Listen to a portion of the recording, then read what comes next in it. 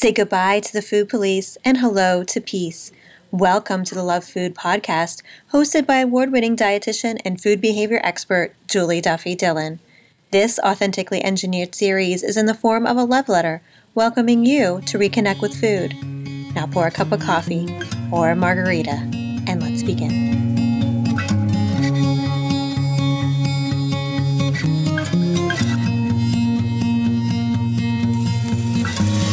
Hi, and welcome to episode 21 of the Love Food podcast. I am Julie Duffy Dillon, registered dietitian and food peace promoter. I'm so glad you're here. Thank you for connecting today. And today is my birthday.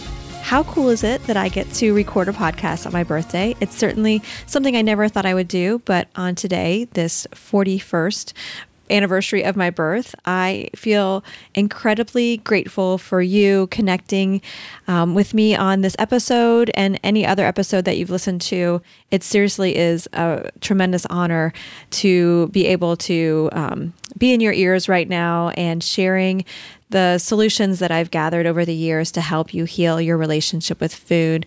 I would also like to give a really big hello and thank you to those dietitians that are listening and are sharing my podcast with your clients. I know with my own clients, I feel tremendously protective over them. And so any kind of recommendation for a book or a website, I have to really be particular about. So I appreciate if you recommend this podcast. That means that you feel confident in it. And wow, that just means so much to me. And I'm incredibly grateful that you are allowing me to help you with your clients. And last night, actually, I enjoyed a wonderful dinner with a group of North Carolina eating disorder dietitians. So big shout out to you guys. We have a professional group called the International Federation of Eating Disorder Dietitians, otherwise known as IFED. What a fabulous acronym. And it was started by two dietitians. One of them is Jessica Setnick.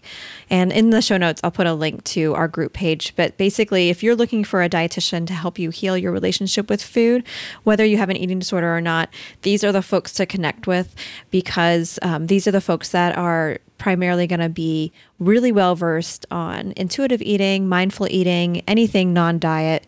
These are the folks that you can trust as you heal your relationship with food. And if you have trouble affording care with a dietitian, there's also scholarships available, which is really exciting. So all of us dietitians that specialize in eating disorders or students who are aspiring to do that work, we got together last night and just collaborated, got to know each other a little bit more. And it's such a fabulous group. So if you're in North Carolina and want to be a part of the next get-together, please be sure to shoot me an email and I can let you know the next time we all get together. It's really fun. We always have dinner, and if you want to have a glass of wine, you can have a glass of wine or beer or something like that, and always has a dessert choice as well. So be sure to shoot us an email if that's something that you are interested in. And I think it's time to get to today's letter. Today's letter is a really great one because it relates to fertility. And if you listen to episode 18, where I discussed my own struggles with infertility and how that affected my body image. And if you related to that, you will also appreciate today's episode. And it's from a letter writer who is working on her relationship with food, but also is getting pressure to lose weight in order to get care from a doctor to help her get pregnant. So today's episode is really one that I feel passionate about, and I do hope you enjoy. Take care.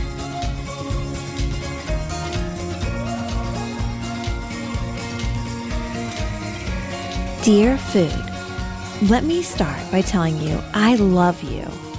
But do I love you too much? I have been heavy all my life and have tried a few little diets here and there. But a year ago, I started a diet that deprived me of you. I missed you, I craved you, and eventually when life got a little stressful, I turned back to you. Unfortunately, I gained all 40 pounds I had lost, plus some, and I feel like my weight is still climbing. There have been so many times when I have wanted to tell myself, it's not about being skinny, it's about being healthy. I want to be able to enjoy you food, but still be healthy. Now that I've been introduced to intuitive eating, I am so excited for this change. I feel scared. I feel like I'm eating a lot of fun food right now. Will I be able to control it soon? I'm kind of desperate to be healthy. Right now, my husband and I want to start trying for a baby, but our parents and doctors keep telling me that I have to get down to my ideal weight. How do I do that and still have a good and healthy relationship with you? How do I start this new journey with food and with my family and not have it all be about you? I know that having a baby will change my body, and I want to love that body and live with a good relationship with you so I can teach my family to love you and love themselves. Where do I start? Love, desperate for health.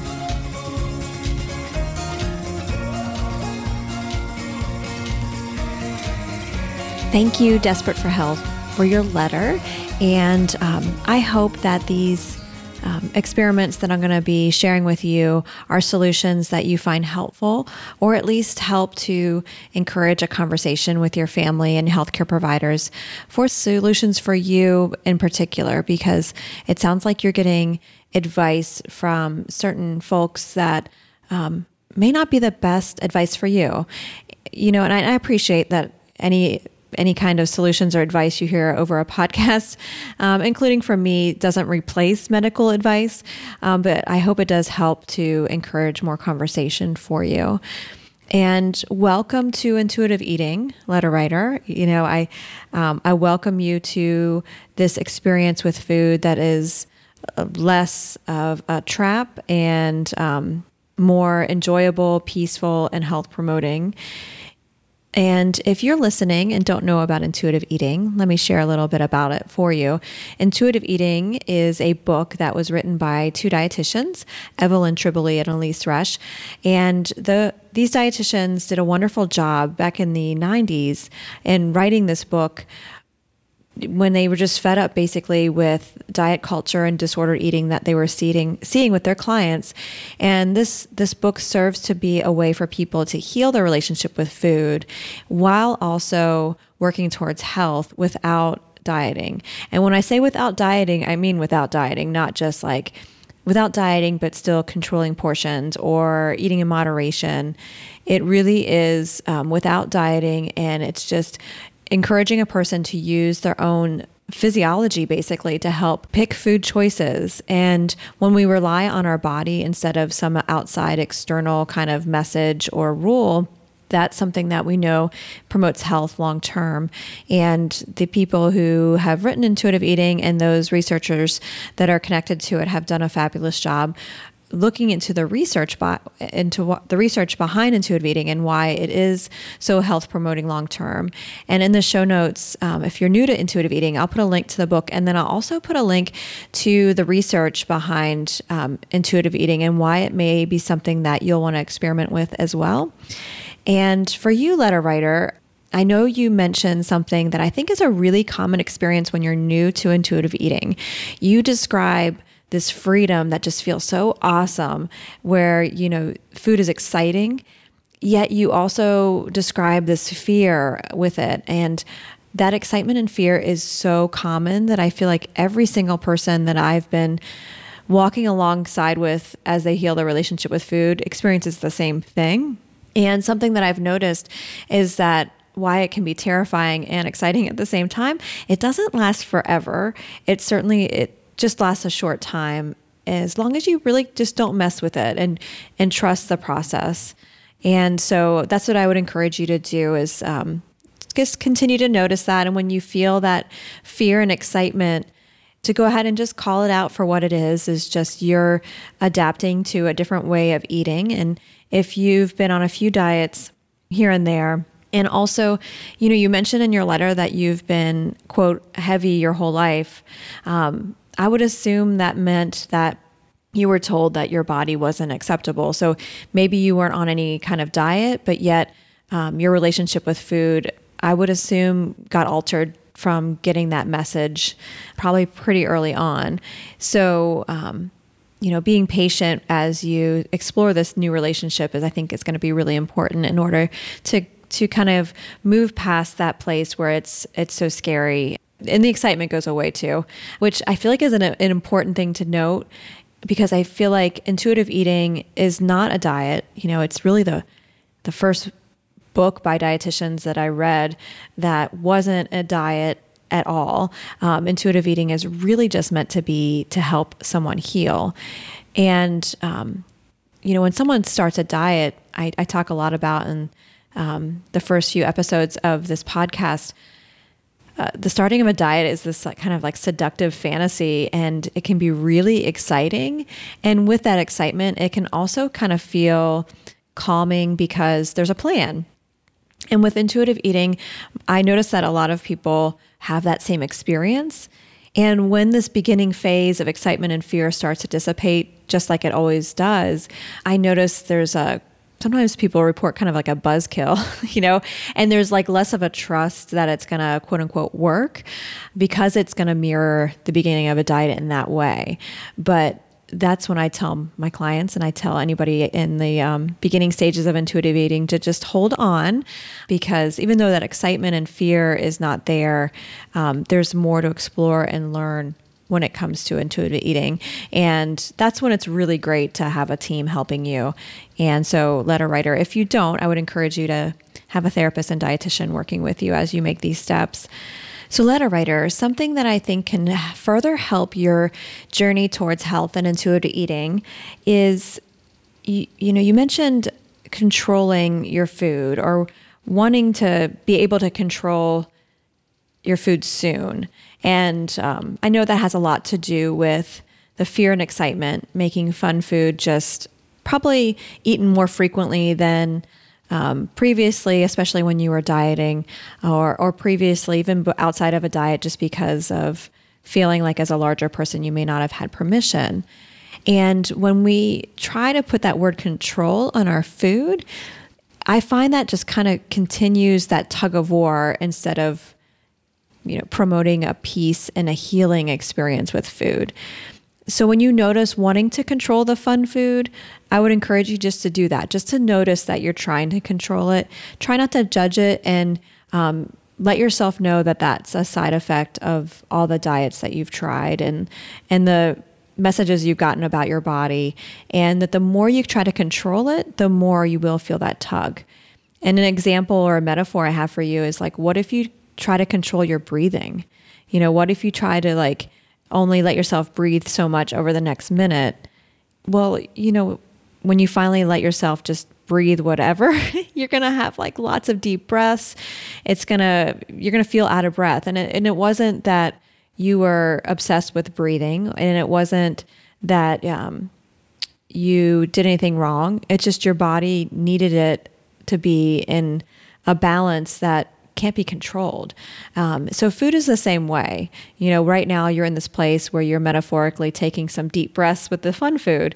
And so after the deep breaths get to a point where your mind and your body and your soul, really deep down into your soul, you know that you have unconditional permission to eat these fun things, you'll notice that they just aren't as exciting anymore. But when you try to control it, that's when it's going to be tugged at again, and you're going to feel more of a obsession and compulsion to eat them or think about them. So I would encourage you to keep that in mind. And, another part that I think is really interesting for you, letter writer, is that you still have this kind of mutually inclusive idea that losing weight is part of health. And I really want to challenge that. And I would encourage you to have a conversation with your healthcare team about what this means for you. Because you do mention in your letter that you've been heavy your whole life. And so my big question mark is, well, what if that's just what your body's supposed to weigh? Because if, you look at your growth charts from when you were a child and, you may have always been plotting on the percentile charts, maybe at the 95th percentile.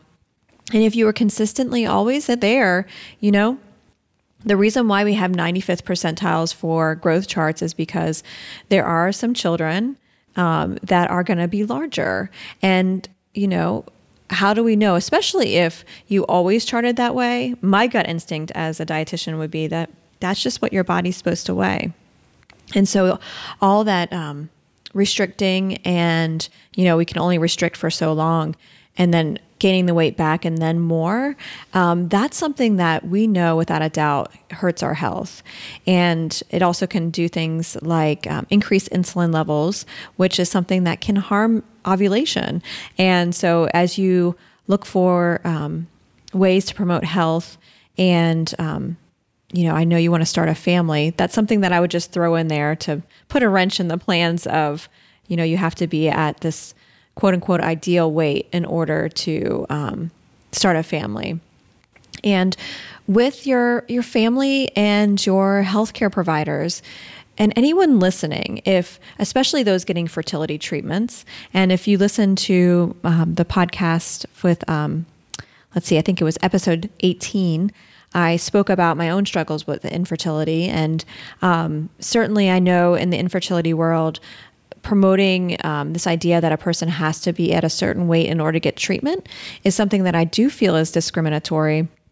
And what I encourage you, letter writer and anyone who's getting fertility treatments and told that you have to lose weight in order to get treatments, is I would possibly respectfully, or maybe not if you're not in the mood to, but just say, show me the data on this. Will you show me the data that I need to lose weight in order to have a healthy pregnancy?